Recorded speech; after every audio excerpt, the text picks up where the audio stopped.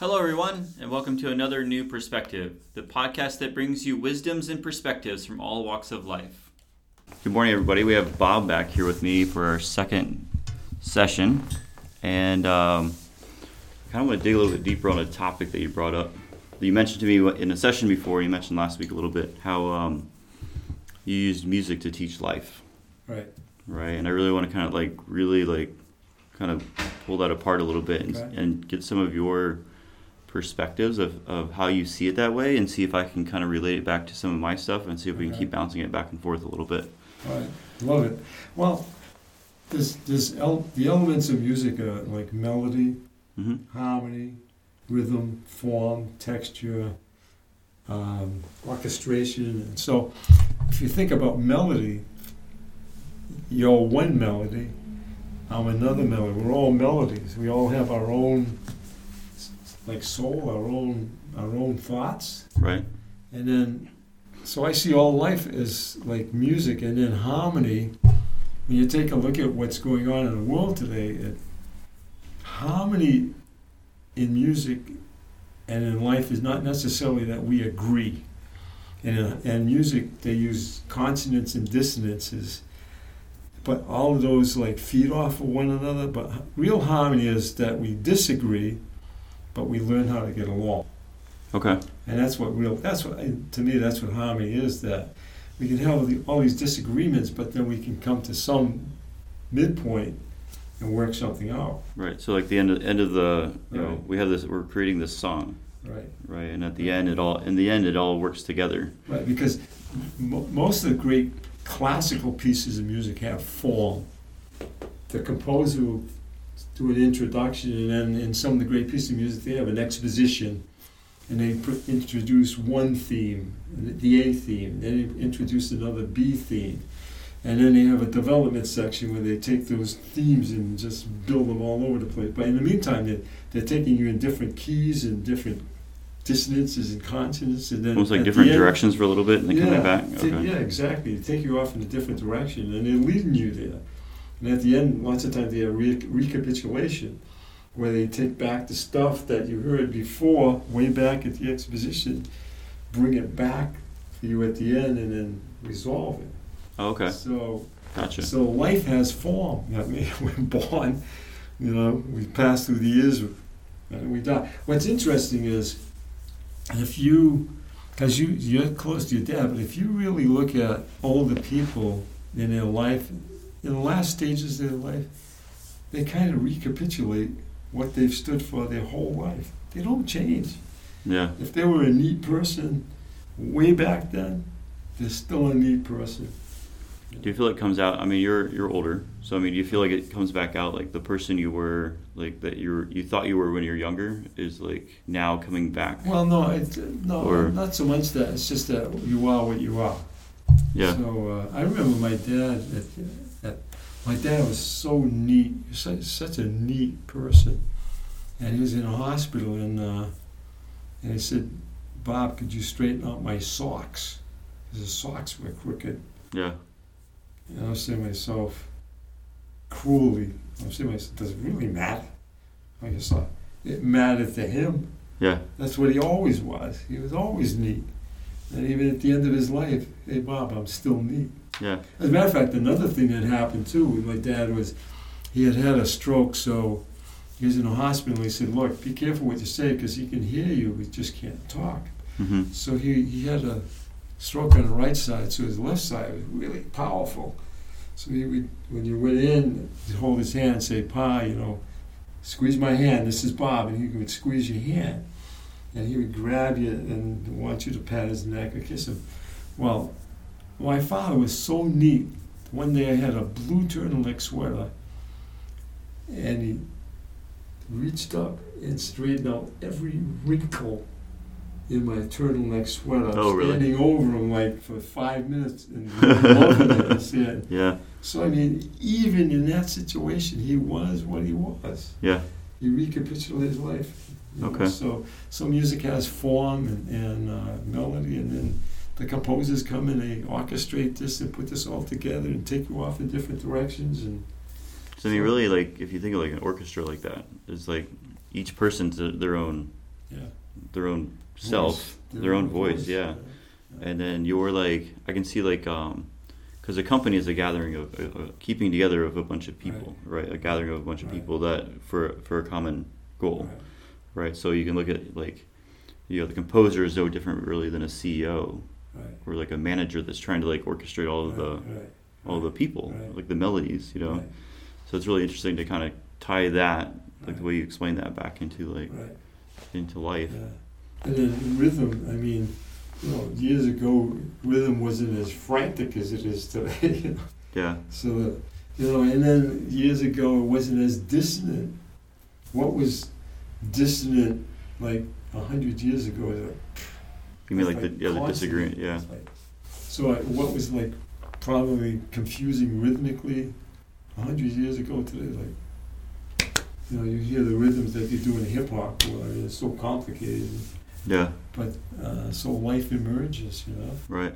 But the other thing that's interesting too, because my wife and I are quite spiritual in that I believe there's a creator, and the creator is the composer of this great orchestration, but he's also the conductor. Yeah. Of this whole thing. Right. So you can't see your melody so much, but all your notes are pretty important. Right. Your notes are important to me. I mean, that's why we come to see you. Right. So hopefully my notes are important to you. Otherwise, absolutely. I would be sitting here. No, absolutely. I mean, I like, there's something I said to quite a bit of people, and I'm going to share this with you because I think based on what you just said, it's very important that I can share this with you. Because I've been working on my own project for 11 years. Yeah. I've been following my own life path for 30 years. Like everything my intuition told me to do, I just did. Right. I'm like, just blindly go, okay, I'm going to listen to you, because the times I didn't listen to you didn't work out so well in my favor. So I learned that very young in life. I was like, follow your gut, follow your intuition, it's usually right.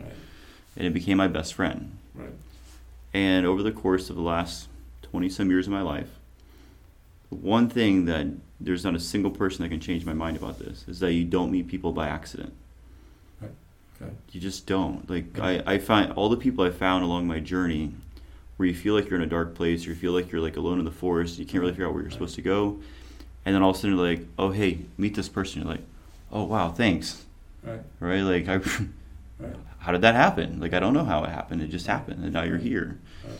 And I would say like there's a lot of younger people and people in general right now, and I think technology is a great thing. Like you talked about Facebook a little bit last week, and I think there's great things about building these networks and these connections, right? But I think when people say there's no opportunities right now, there's just no opportunities right now. It's like I don't know really where to go or what to do, and I was like, well, the person that you would have walked into that you're supposed to meet for a purpose, you walked by while you're looking at your phone, right? Because the world's external. The world is out in front of us, right? It's like this big expansive place.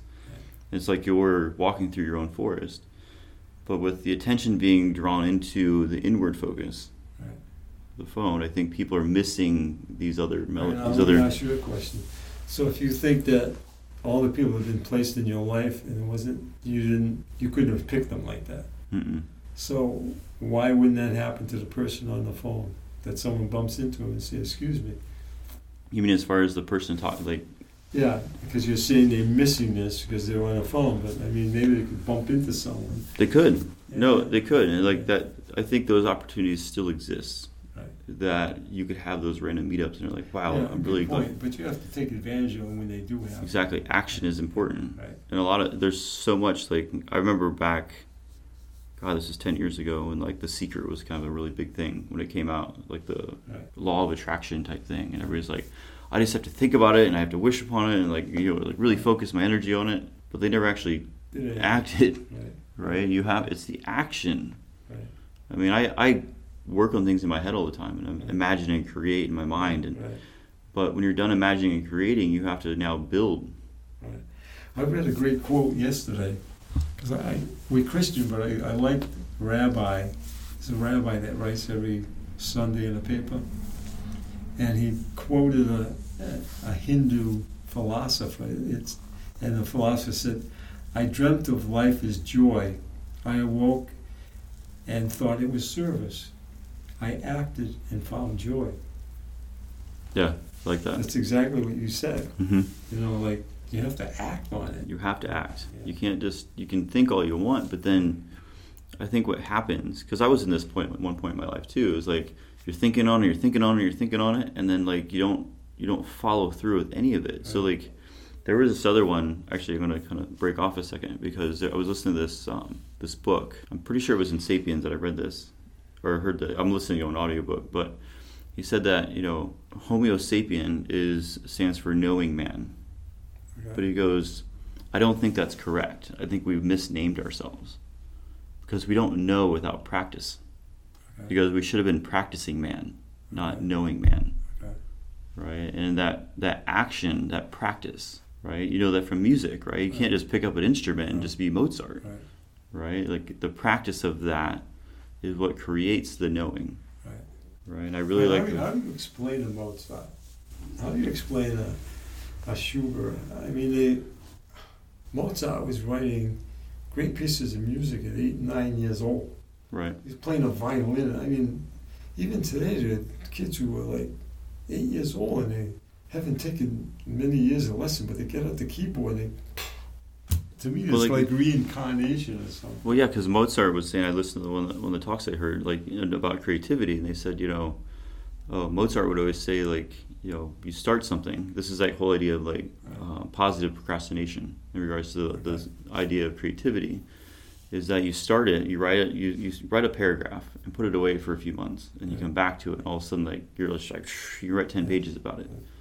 Because your brain, your subconscious, the creative part of your subconscious is still working on that project. Yeah. Even though Mozart and Schubert didn't work like that, though. Right. That's what I was saying in this talk. He said Mozart would, he goes, entire symphonies would come out of my head at one time, just already pre-done. All the work was already done on him. Exactly. Beethoven had the slave over. Beethoven, like an example, he'd write something and he had notebooks all scribbled all over the place and then come back. But Mozart and Schubert, even Gershwin, they just wrote.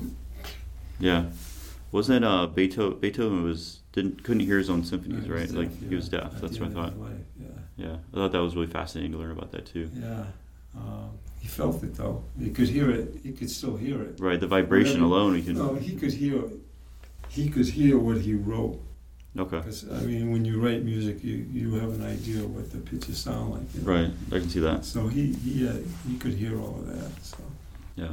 No, it's interesting because my wife and I have talked a lot. I talk a lot about this myself because I think I told you, I don't want this to be about me, but after high school I ended up, because my parents only had a 4th grade education, came from Madeira Island. I took my mother to one mill and I went to another mill. And but I was studying. What kind of mill? Textile mill. Okay. I was working on sleeves for the whole week. Oh, really? I tied sleeves for the whole week. The next week I was tying back. I was a bundle boy. I had a title. Hey, bundle boy. Hey, bundle boy. Get over here. So, but I had been studying with a trumpet teacher, and then he got drafted into the service. And I worked that one summer with my 2 buddies, and then they went off to college. Mm-hmm. And I was in the mill by myself with all these old people. And so when I looked up, I said, God, there's got to be more than this, please. And I called my old music teacher. He said, I want you to get in touch with Jose da Costa. And he started teaching me theory and harmony. And then Jose da Costa says, I'm going to set you up with a member of the Boston Symphony so you could take trumpet lessons. And I start with him. And then he said, I'm going to set you up now. We're going to prepare auditions for college. And then I go to college and I meet this other professor who says, I'm going to watch over you because I know you're married and let me help you. And that's what I'm saying. Once you act, I feel like the chain reaction of things. Yeah. Whether we can never see the math on the other end, but it's exponential, right? Because you act this, do this, and then this, and they seem like these tiny little things. Right. They're nothing. But there's something. Right, because it matters. Every piece of it matters. The other thing too is Elaine and I left. I went to Lowell. Born in New Bedford. Went to Lowell, Mass. 100 miles away. We had no apartment. I was out of school for 5 years, and we moved. And that was scary. I'm wondering, am I am I going to be able to compete with these kids? Yeah. You know, what kind of talent do I have?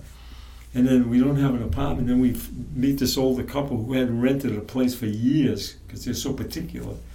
And they looked at us and said, "You like this place?" I said, "Look, you got it." And when Elaine got pregnant, because they never had kids, when she got pregnant, she says, "We're going to babysit for nothing, and when you're ready, you can go back to work." And so our daughter became like their daughter because they never had a child. Oh, wow. That's awesome. So, I mean, we met those people who watched over us. I mean, like... Yeah. No, it's mind-blowing. It just goes on and on. I've been sharing this story because, like, I don't know, it's like I become obsessive, but I'm also the idea that, you know, those little intricacies matter in the end, right? And that... So, all the new people for the last 2 years that came to see me in my office, I write handwritten thank you notes to, and I send them off. But instead of just handing them to the mailman or putting them in the mailbox or whatever, and like throwing them in some box wherever I'm at as I'm going around, I'm always passing the post office in 5 Points. And there's a blue mailbox right out front, just like you see everywhere. And I take them all down there. Not really out of my way usually, because I'm usually passing them to go drop somebody off or whatever. And but I take all the letters I send out, and I put them, I arrange them neatly on the little flap.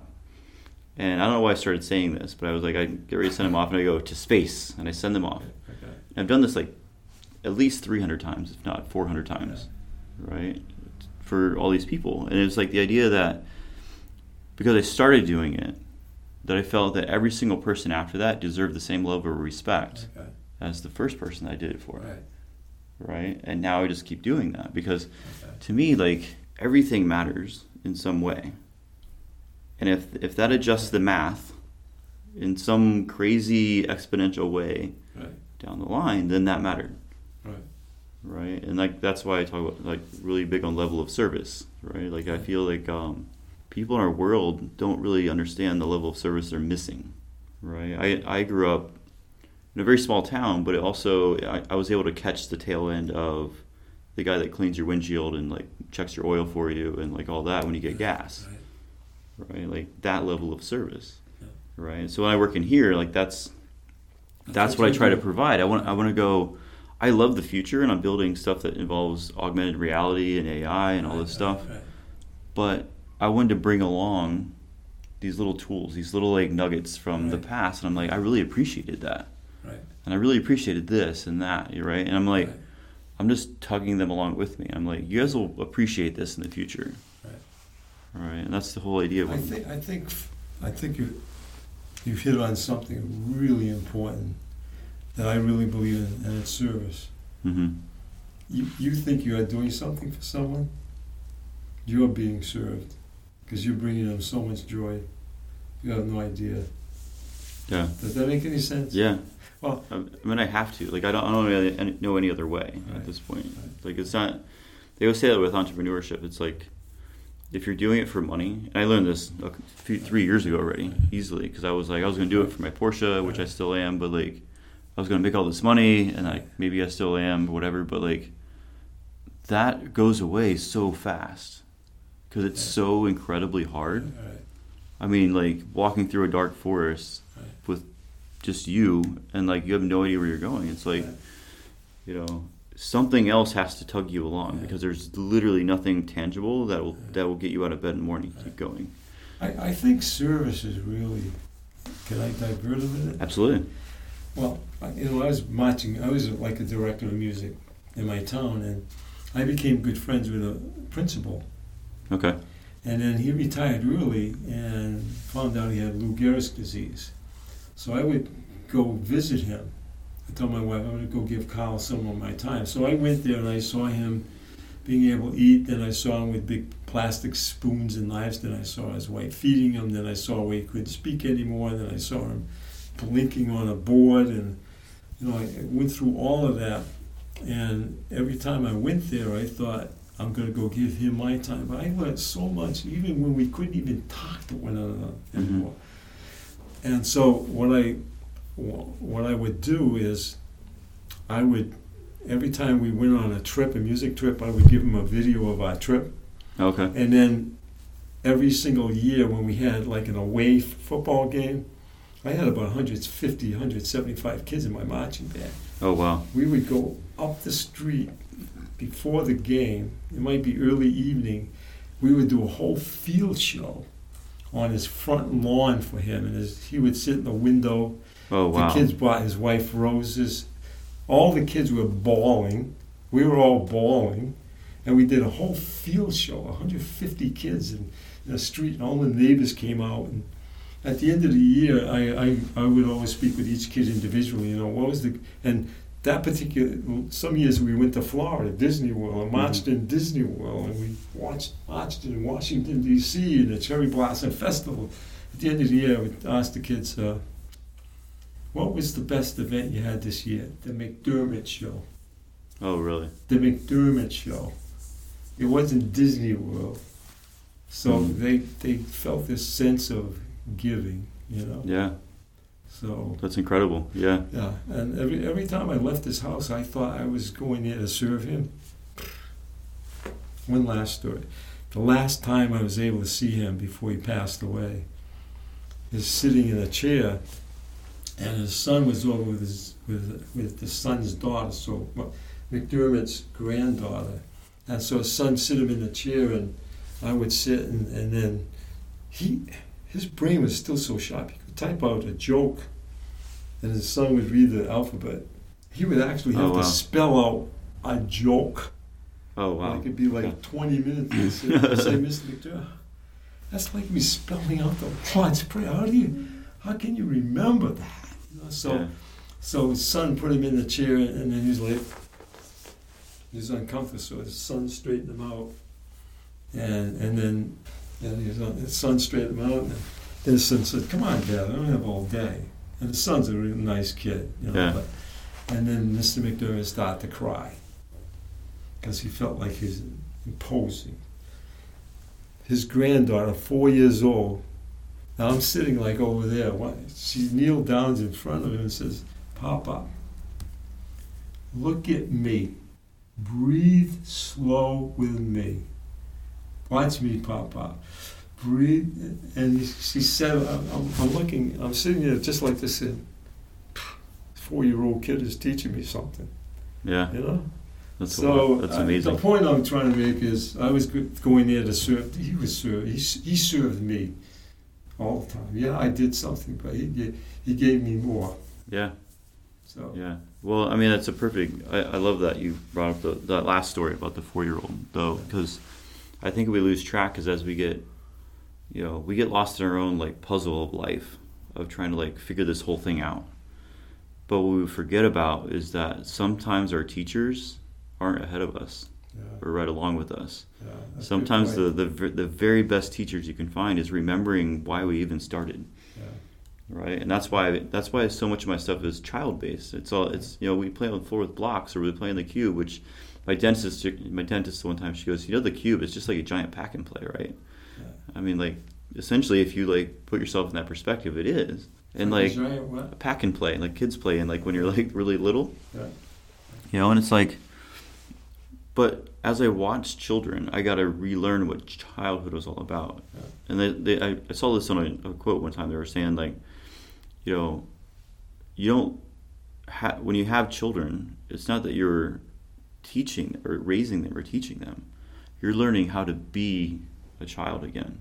You're learning more about you again from the beginning, right? And I think what you forgot. Yeah, because there's so much these little simplicities and these little things. You're like, oh my God, like why do we make everything so complex when really most of the world is very simple still? Yeah.